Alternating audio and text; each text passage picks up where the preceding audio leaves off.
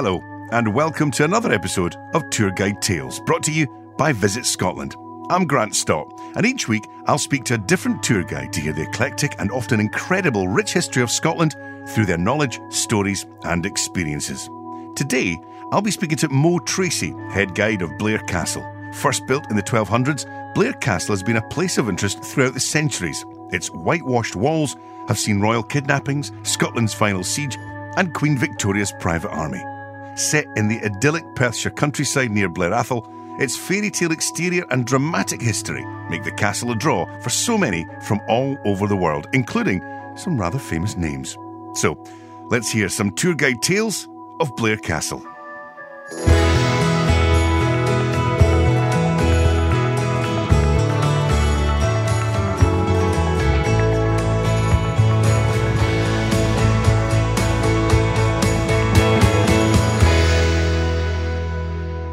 Well, Mo Tracy, let's just start straight away, shall we? Give us a little bit of an introduction to yourself and how you came to be head tour guide at this stunning piece of Scottish history. Maureen Tracy, to my Glasgow family and friends, but since I've left Glasgow, everybody's known me as Mo. Always knew that I would work at some point in a historical building, and up came an advert for this job. I applied, got an interview and didn't get the job, so I was quite devastated, but hey-ho.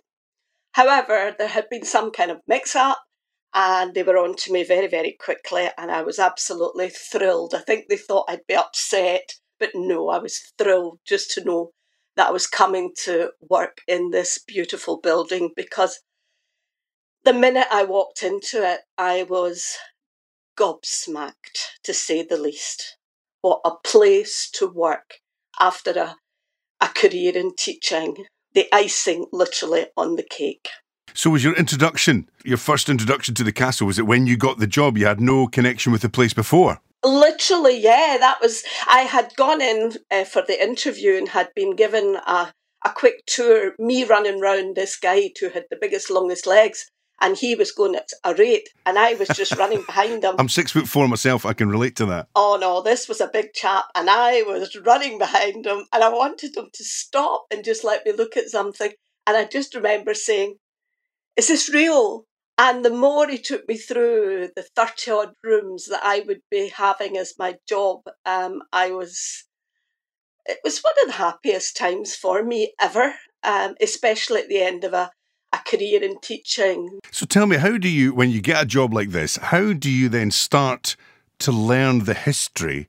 Because, we've got quite a bit of it here. How do you go about learning the history of this fantastic castle? Grant, if you're nosy, first of all, this is great. All these doors that say private, you go to those places and you're not allowed near them.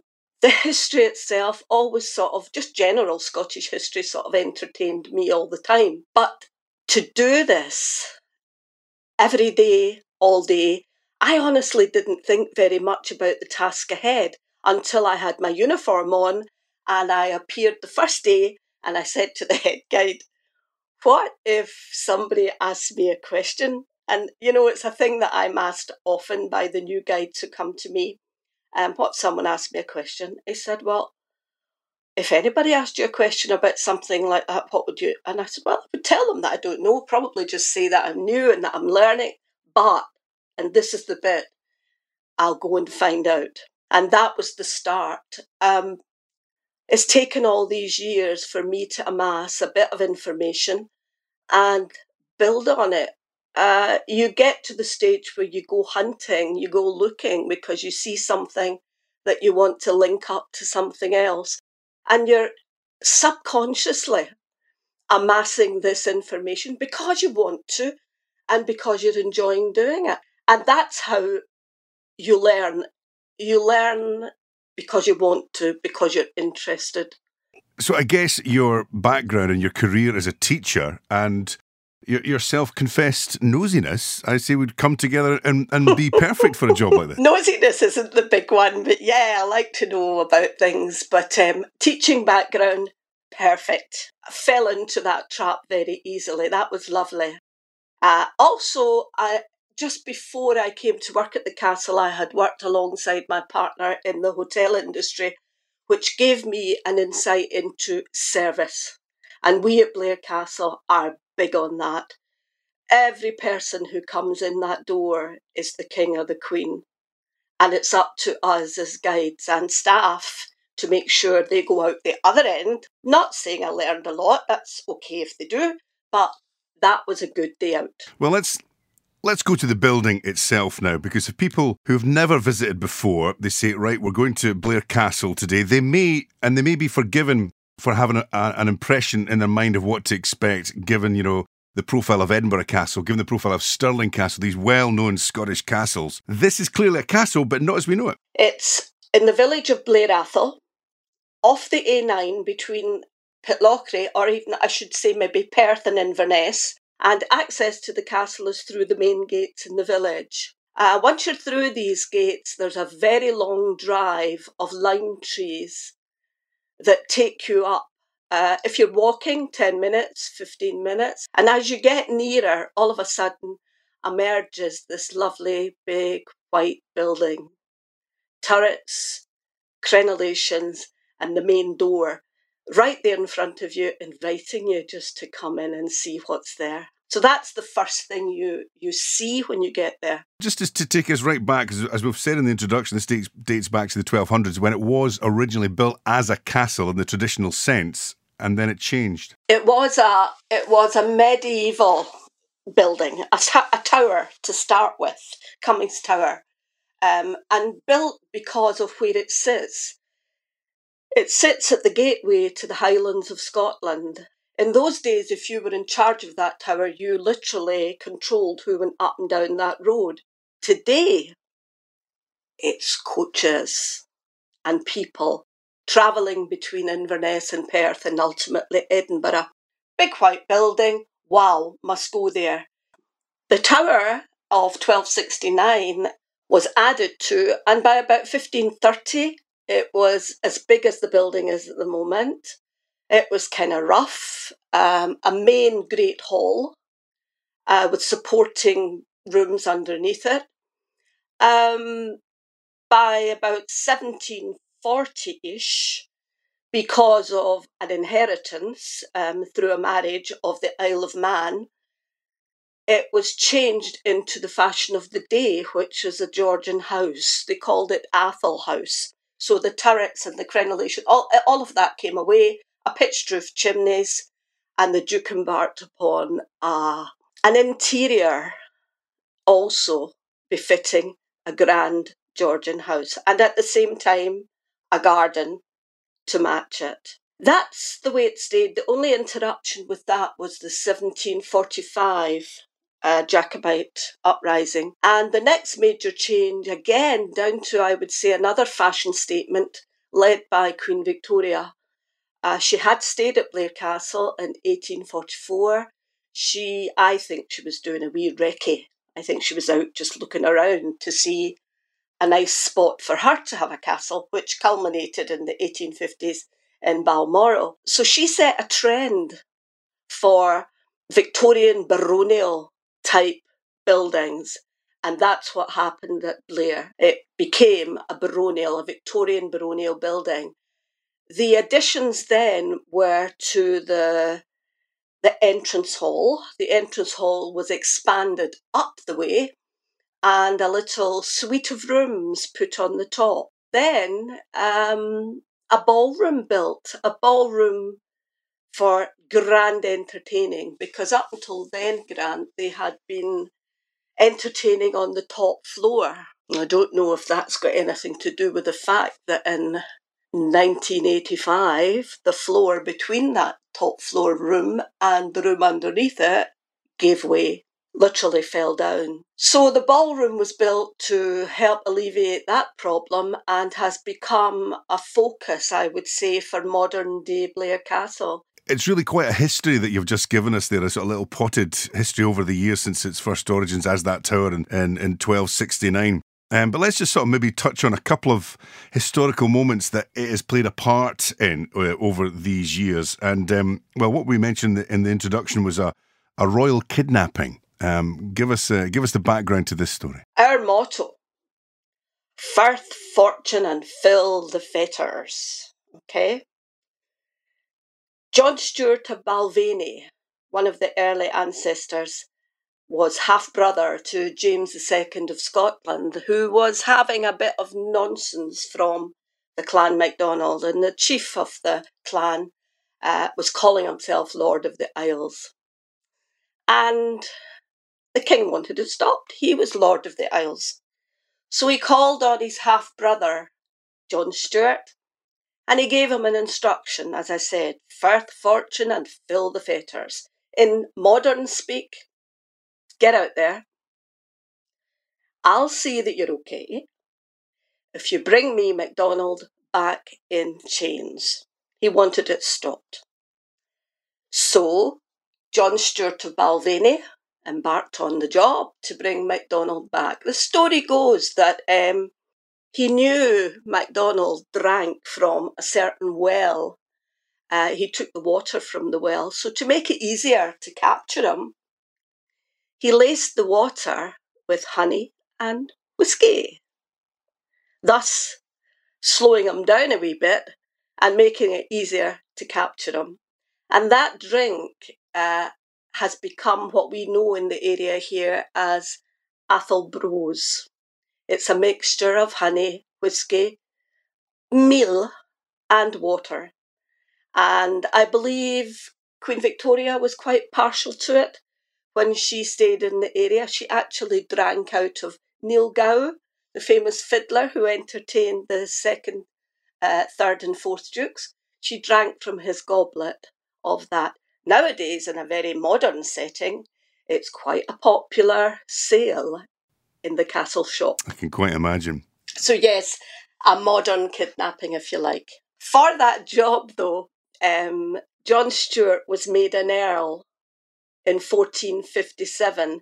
And this is the first time this family were on the ladder rung of titles. They went on to get the title of Marquess in 1676, I think it was, for loyalty to the king. And again, for loyalty, Queen Anne made them dukes in 1703. So yeah, a royal kidnapping, when you put it that way, that set the whole thing going. Fantastic. Queen Victoria's clearly got quite a connection with the castle as well, and I'll come to that in a moment. But let's also talk about Scotland's last siege. This is back in Jacobean times. Tell us about this. Well, Bonnie Prince Charlie has arrived, and instead of staying in Scotland and sorting out the situation in Scotland, I think he was in such a high that he decided that he would head south. Lord George Murray, the brother of the Duke, was one of his commanders and tried to dissuade him from doing that. They marched all the way down to Derby. And the story goes that if they had wanted to really take London, I think they weren't ready, and they possibly could have. But no, they turned back and arrived back in Scotland quite demoralised and, I would have said, tired and hungry and wondering what was going to happen next. And Lord George Murray ended back at his own home, which was being surrounded by government forces. I believe there were about 39 little outposts. And inside the castle itself was Sir Andrew Agnew, commander of the government forces. Okay? Now, his boss was the Duke of Sutherland and took all his instructions from him. Lord George managed to take those 39 little posts, which gave Sir Andrew quite a little shock. So he decided he would deal with it right away by coming outside and facing up to the forces before they had a chance to amass a bigger force. So he stood outside and challenged them to come forward, but nothing happened. So the only other way was to go inside and prepare for a siege. By that time, Lord George Murray's forces had surrounded the castle, and they had two big, I think they were 4-pounder cannons, which they started to fire at the castle. In fact, there's a lovely wee story about Lady Lude, who was a Jacobite supporter on the next estate, the Robertsons, and she came over asking, could she set off the first cannon? And away it went. Now, they realised the walls were so thick, nothing was happening with those little cannonballs coming over, so they moved the cannons up the hill a bit and set up a little foundry in the kirkyard and started to heat the cannonballs. All in all, over that 3-week period, about 207 cannonballs came over, 185 of them hot.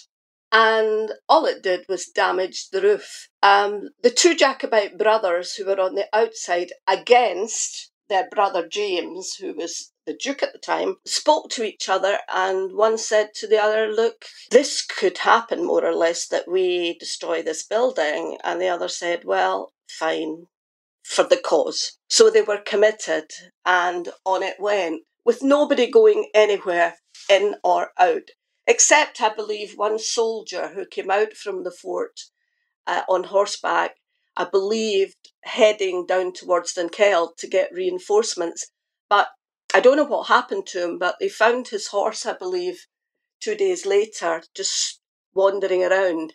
No sign of the soldier, so obviously that didn't work. They brought then a girl called Molly, who was the innkeeper's daughter, and she claimed to know both sides. So she was the person to send in to see if something could be done. And she came waving these surrender sheets and saying to Sir Andrew Agnew that surrender now and you'll be well looked after, you'll be fine. And no takers for that either. So stalemate inside, the supplies weren't getting in, they couldn't even get water from the Banvie Burn, and they started to store up urine, which came in handy because as the hot cannonballs came over, they, with ladles from the kitchen, cooled down the cannonballs with the urine and used urine to help to put out some of the fires that took over the roof area of the building. Fate took a hand. The troops were called away, the Jacobite troops were called away to go north to that fateful battle, the Battle of Culloden, and the rest is history. From then on, Bonnie Prince Charlie fled, Lord George Murray escaped to Holland, and William, the other brother with the Jacobites, ended up in the Tower of London, where he died after that. And the siege was over.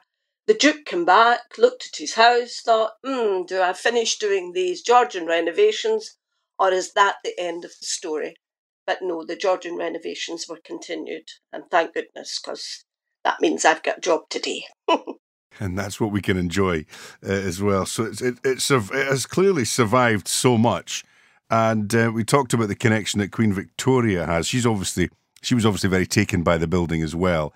And tell me about, because she installed her own army. While she visited in 1844, a private visit that was arranged, and I must say that the people at the castle honoured that privacy, which shows the friendship they had with the Queen.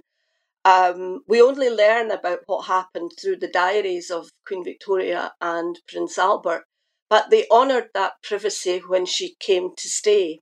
Chanced to come out of the Goldfish Bowl, as the royals find today, I'm sure, when they come north. She went with Albert stalking. She did trips on her own with an Athol Hill man, and she all in all relaxed and had a nice time. While she was here, though, she was aware of being looked after. Those Highlanders guarded her. I believe a guard was mounted outside, and I believe one of the family members wasn't allowed in because he couldn't remember the password.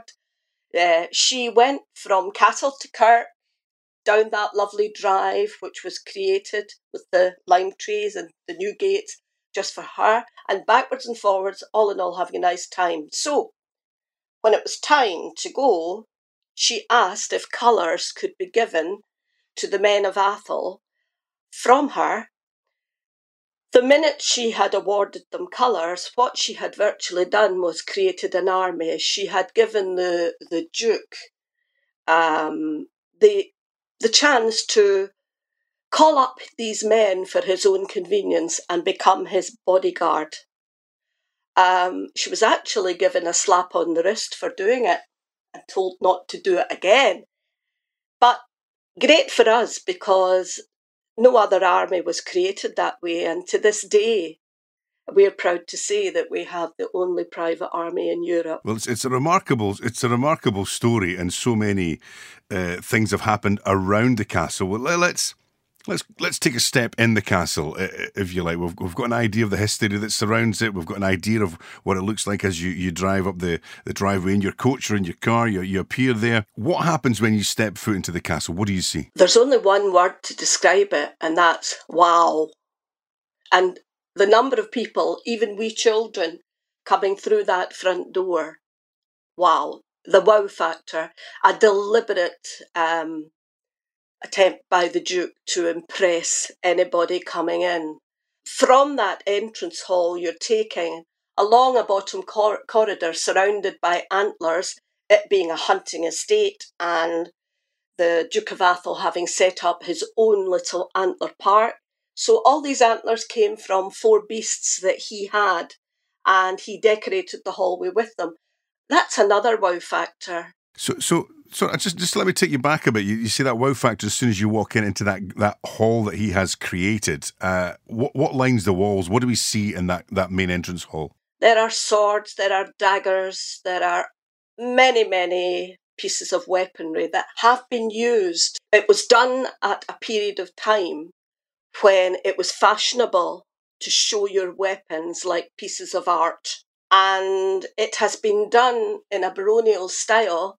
We actually have archival drawings of the 7th Duke measuring out a big circle of Brown Bess flintlock muskets with a targe in the middle. It's beautiful. The fireplace is of marble, and it holds curling stones, because curling was a big thing in the area. And of course, his gardens created a situation where the family and friends, etc., could curl when they did curl in the open air. So a very, very, as I say, a room with a wow factor when you walk in. So that's as you arrive, you then go through this corridor that are lined with these antlers. Once you leave that room and you start to climb stairs, you're very aware of the change to the Georgian sort of look. Portraits, furniture, into the next wow factor room, which is the dining room. Appley green colour and a magnificent ceiling of stucco plaster done by Thomas Clayton. Beautiful ceiling, which, remember I mentioned the drawing room being used upstairs and the ceiling come down? Well, this was the one. 1985. Opened the door, housekeeping in the morning, and the ceiling was on the floor. Immediately, they called in help, scaffolding was put up, and 18 months later, you wouldn't know the difference. So the ceiling is back to normal. From there, you go through a little anteroom into the old tower. Through there, you've come right along the back end, if you like, of the castle, and then out again to the front, where you cross the balcony that lets you look down and see that beautiful hallway, and then up a spiral used by servants, one either side actually of the stairway, because servants only, main stairway, family. Up to the top of the spiral, you've got bedrooms, the grand drawing room, which is another big wow. Holds some of the furniture, sofas and chairs, which would have been stitched by the 3rd Duchess and her family. From there, we're through into a little tiny room, and it holds the Jacobite connection. It has pictures of Lord George Murray. And then from that little room, we're through into the tapestry room, the last room of the tower. And that holds tapestries, Mortlake tapestries. Tapestries done by Flemish weavers, brought over to show the British how to do tapestries. And they've been hanging there since about 1649. gives you a little insight as to what would have been on the walls in medieval times before the Georgian sort of situation took over. So from there, and you're back to the front again, we found the little set of rooms, which is at the very top of the extension to the entrance hall, the Banvey Suite. And here's another jewel. It holds the furniture that Queen Victoria used on her visit. The actual bed that she slept in, and the bits and pieces, the desk, the dressing table, the mirror, the pole screen for the front of the fire, and all this furniture which was commissioned for her to stay there. So, when you go in there and you look and you think, gosh, that's the bed she actually slept on there. And I'll tell you a wee secret. I went in there one day and a child was bouncing on it, holding on to the glass screen at the front, bouncing. Yeah, so there's a little word. If you ever go to visit Blair Castle, please keep your little ones under control, especially near Queen Victoria's bed. We love it. No, we just love it having the little ones come, because they ask the most lovely questions, like, why is that mirror up there so big above the fireplace? And I said, what would you put up there? Wouldn't it be great for a great big flat screen TV? Yeah, definitely. So, the questions like that, they're fascinated with toilet situations because there's none. And what they used for toilets. And the wee faces, they want to know. They're so good because they ask these nitty-gritty things that maybe adults are thinking but don't want to talk about. I get the idea listening to you, Mo, as you take us through Blair Castle. This is quite a wonderful building to experience because, you talk about the tapestries there dating back to the 1600s. You talk about the weapons on display in the front main hall. You talk about Queen Victoria's furniture. You talk about all these things from different periods of history. So clearly, when you go through Blair Castle, you will be experiencing all different periods of Scottish history as you go round. That's what makes that house, Grant.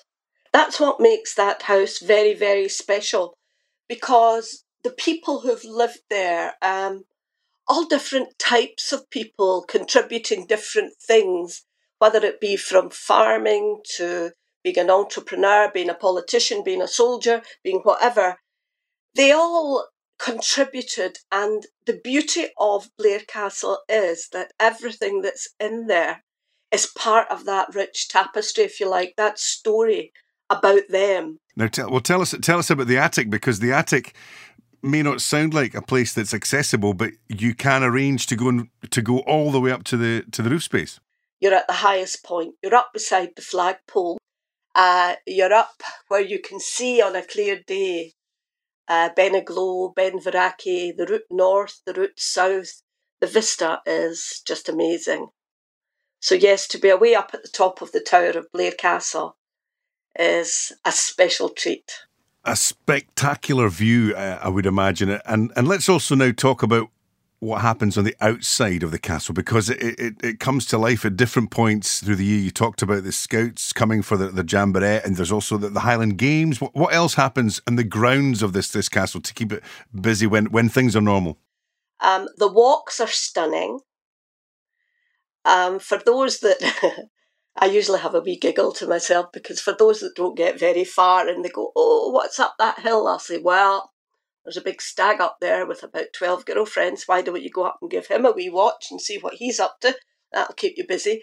We have Diana's Grove, which has some of the highest trees. And these are all immediately next to the castle. This is something that you can do just in lovely weather, even if you don't mind the rain, to go through Diana's Grove, where you'll find the tallest trees, peace, seclusion, a statue of the Huntress Diana, and St Bride's Kirk, where some of the dukes are buried, and down the back to Hercules Garden, and developed way back in the days of the second Duke in the 1700s to give fruit, veg to the castle.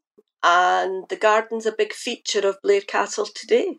Well, it certainly sounds like it. And just listening to you and just trying to get an idea in my head of the scale of what there is to take in, This isn't something I can imagine you doing, jumping off a coach and being given an hour to have a look around. What do you reckon is what's the time scale? How long should you leave to do this justice? If you're interested and you really want to get the most out of Blair Castle, come for the day. Come as early as you can. Give yourself time. Take in what you're seeing. Time to chat to the guides, because that's a big feature also. We pride ourselves in the way we treat our guests by giving them time, answering their questions, finding out for them if we can't answer their questions, and giving them general information about the castle and its workings and what's around. So I'd be disappointed if I had to leave and there were bits that I hadn't seen. It's sad, when you see coach tours and they've got to be back in the coach in 20 minutes and they're still on the top floor. Give yourself plenty time to come and really enjoy it. It sounds like that's very, very important. So most in your time there since 2005, when you were first introduced to the castle, do you have a favourite room? Do you have a favourite artefact? Do you have a favourite part of the castle? Do you know, Grant, I don't have a favourite artefacts. I really don't, because there's nothing that I could really single out. I love it when I'm in the tapestry room and I'm actually saying to people, these tapestries have been hanging here for 400 years. I'm saying these words and I have to go and think sometimes and say, wow, aren't I lucky to be here? Oh, I'll tell you something I did touch, and it thrilled me, gave me a real thrill. We have a little exhibition on it. Well, hopefully we'll be able to have it on. I was allowed to hold Bonnie Prince Charlie's compass. The compass that would have been on his person as he took them to Derby and back. But another... And that's in the castle? Yeah, it's there at the moment. Things to do with Bonnie Prince Charlie and the three brothers who were involved in his Jacobite campaign. But, do you know, in all of it, one of the rooms that I like to go to, I have a wee thing about Queen Victoria and her visit there. And we filmed. They did the series Victoria. And we had Jenna Coleman, Diana Rigg. The castle didn't shut. We went on with it while they filmed a few years back. But there's one room, and it's a little dressing room off the blue bedroom in the tower. And it holds lithographic prints that were given to Duchess Anne from Queen Victoria. And it's Victoria and Albert and the 9 children.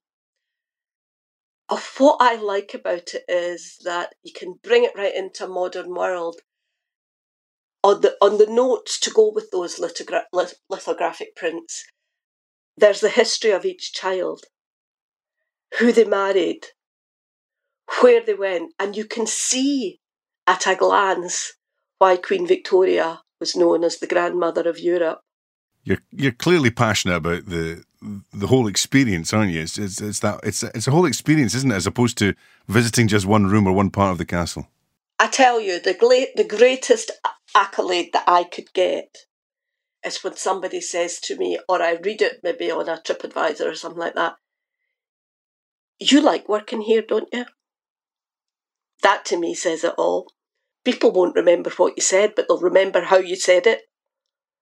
And to me, that says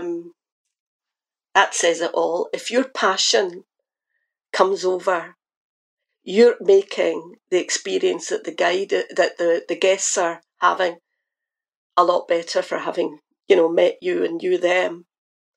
And I use that, as I say, as a criteria when I'm training guides. I really love to see them right in there, telling people and thrilling people and exciting them. So for that reason, I can't really say that there's one thing as such that draws my attention terribly much. I'm a very lucky lady. Well, it's fascinating, and hearing you speak about the visitors that come, we like to dip into to find out who has been to visit any of our particular sites. And I know you've had one or two. I mean, we've mentioned Queen Victoria, obviously, and you can't get much grander than that. But some well-known figures have taken the time to visit Blair Castle. They have. Well, Bonnie Prince Charlie, of course, on his way down before he went to Derby, he's supposed to have danced with Lady Lude, that Jacobite supporter, at Blair Castle. He's supposed to have played bowls on one of the west lawns, and he even had a portrait done while he stayed there. I think it's called breakfasting at Blair Castle, all before he headed south. Mary Queen of Scots came. They organised a hunt for her. She came in 1564. The hunt was organised, but they sent the gillies into the hills to bring the deer down to Mary instead of going up into the hills to look for them. So there was thousands of stags all about outside, and do you know what they did? They stampeded. And in the stampede, I believe some Highlanders lost their lives. It didn't stop the hunt. On they went, and they bagged, I think, it's either between 200 and 300 deer that day and 5 wild wolves. So there you go. Who else have we had? Oh, do you know who stayed? And I just found this out not very long ago. Mary Queen of Scots' father, his mother, who was the widowed Queen Margaret Tudor, and they stayed for 3 weeks, and it was at a time where the Great Hall was just being built, round about 1530s. I think the chronicles say 1529. Anyway, it must have been a building site for them to come. So they built them a summer house, a little house, a banqueting house, they called it. And that's where they stayed, and that's where they were entertained. And they stayed for 3 days. They went out to hunt. They were feasting and hunting for those 3 days. And then I believe an envoy from the Vatican joined them for that visit. When it was time to go, as they moved away, the envoy turned round and looked, and here was a fire, because it was Highland custom, I believe, to torch where the people had stayed on departure. So there you go. So he stayed. Who have we had in a modern day? We've had Prince Charles, we've had Princess Anne, we've had Nancy and Ronald Reagan. We had the Dalai Lama. And a certain Tina Turner. Oh, yeah. Imagine me forgetting about Tina Turner, because she's my... I was just told to be down at the front door, and down I went, and the black 4x4 came round, still not knowing who it was, and out she stepped. Just Tina Turner. Big hair, black dress, black leggings, big bother boots, and what she said was, "Oh my God, it's a fairy castle," and it does look like that to someone just coming for the first time, this lovely white building with its turrets and its crenellated roof. There were 5 of them. I took her on the tour. She was very polite and very inquisitive about what went on in the castle and how life was. Things like I said to you about the children with the toilet facilities, things like that, various objects that she wanted to know about. But finally, the funny thing for me was, as I was walking through these rooms, I think every member of staff must have made it a point. They must have been doing it in shifts to get up to see what Tina Turner looked like. And one lady actually passed me 3 times. She couldn't believe that this hero of hers, or heroine of hers, was actually in the castle. When I got them down to the ballroom, I asked her, did she want some pictures or anything, because in those days we were a no photography castle, but now we are, so you can take all your pictures and take them away with you. I asked her, was there anything that she wanted to know, and she said, well, yeah. And they looked at each other, and I thought, here it comes. It's the one that you're always asked, what does a Scotsman wear under his kilt? So I looked to the heavens and I pleaded with my mother to give me a smart answer to give her. And I don't know where this came from, but I said to her, when every Scottish girl is born, she comes out the womb with her hand by her side, pointing up in an oath-like position. And it's her way of saying, I'm taking this oath, and I'm swearing never to say what's under a Scotsman's kilt. So I said to her, for that reason, and in my broad Glasgow, I said, I cannae tell you. So that was her. But away she went, quite happy, seemed to enjoy her visit to the castle. But she never found out what's under a Scotsman's kilt, unfortunately. Oh no, I wasn't telling her. I wasn't going to be the one that was going to break the secrecy. Someone else could tell her. She could do that herself. So, Mo, tell me, it's clearly, as we've touched upon it, something you're very passionate about. It's a labour of love for you to do this job, but a privilege. It's a privilege at this stage in my life to be doing such a job that gives me the satisfaction. It's a bit different from school. You don't get taken away the homework. So what do you love most about it, do you think? Do you think it's the place that you get to be day in, day out? Is it the people that come to see, the people you meet? Three things. The place you work, first of all, right? That sets the tone. You go in there in the morning and there's never a morning goes by where I never say, gosh, this is super to be working here. And I know the staff feel the same way. We support each other, we help each other. And finally, the guests who come to see us, I am so lucky at this stage in life to be meeting with people from all over the world. All the cultures that come to Blair Castle.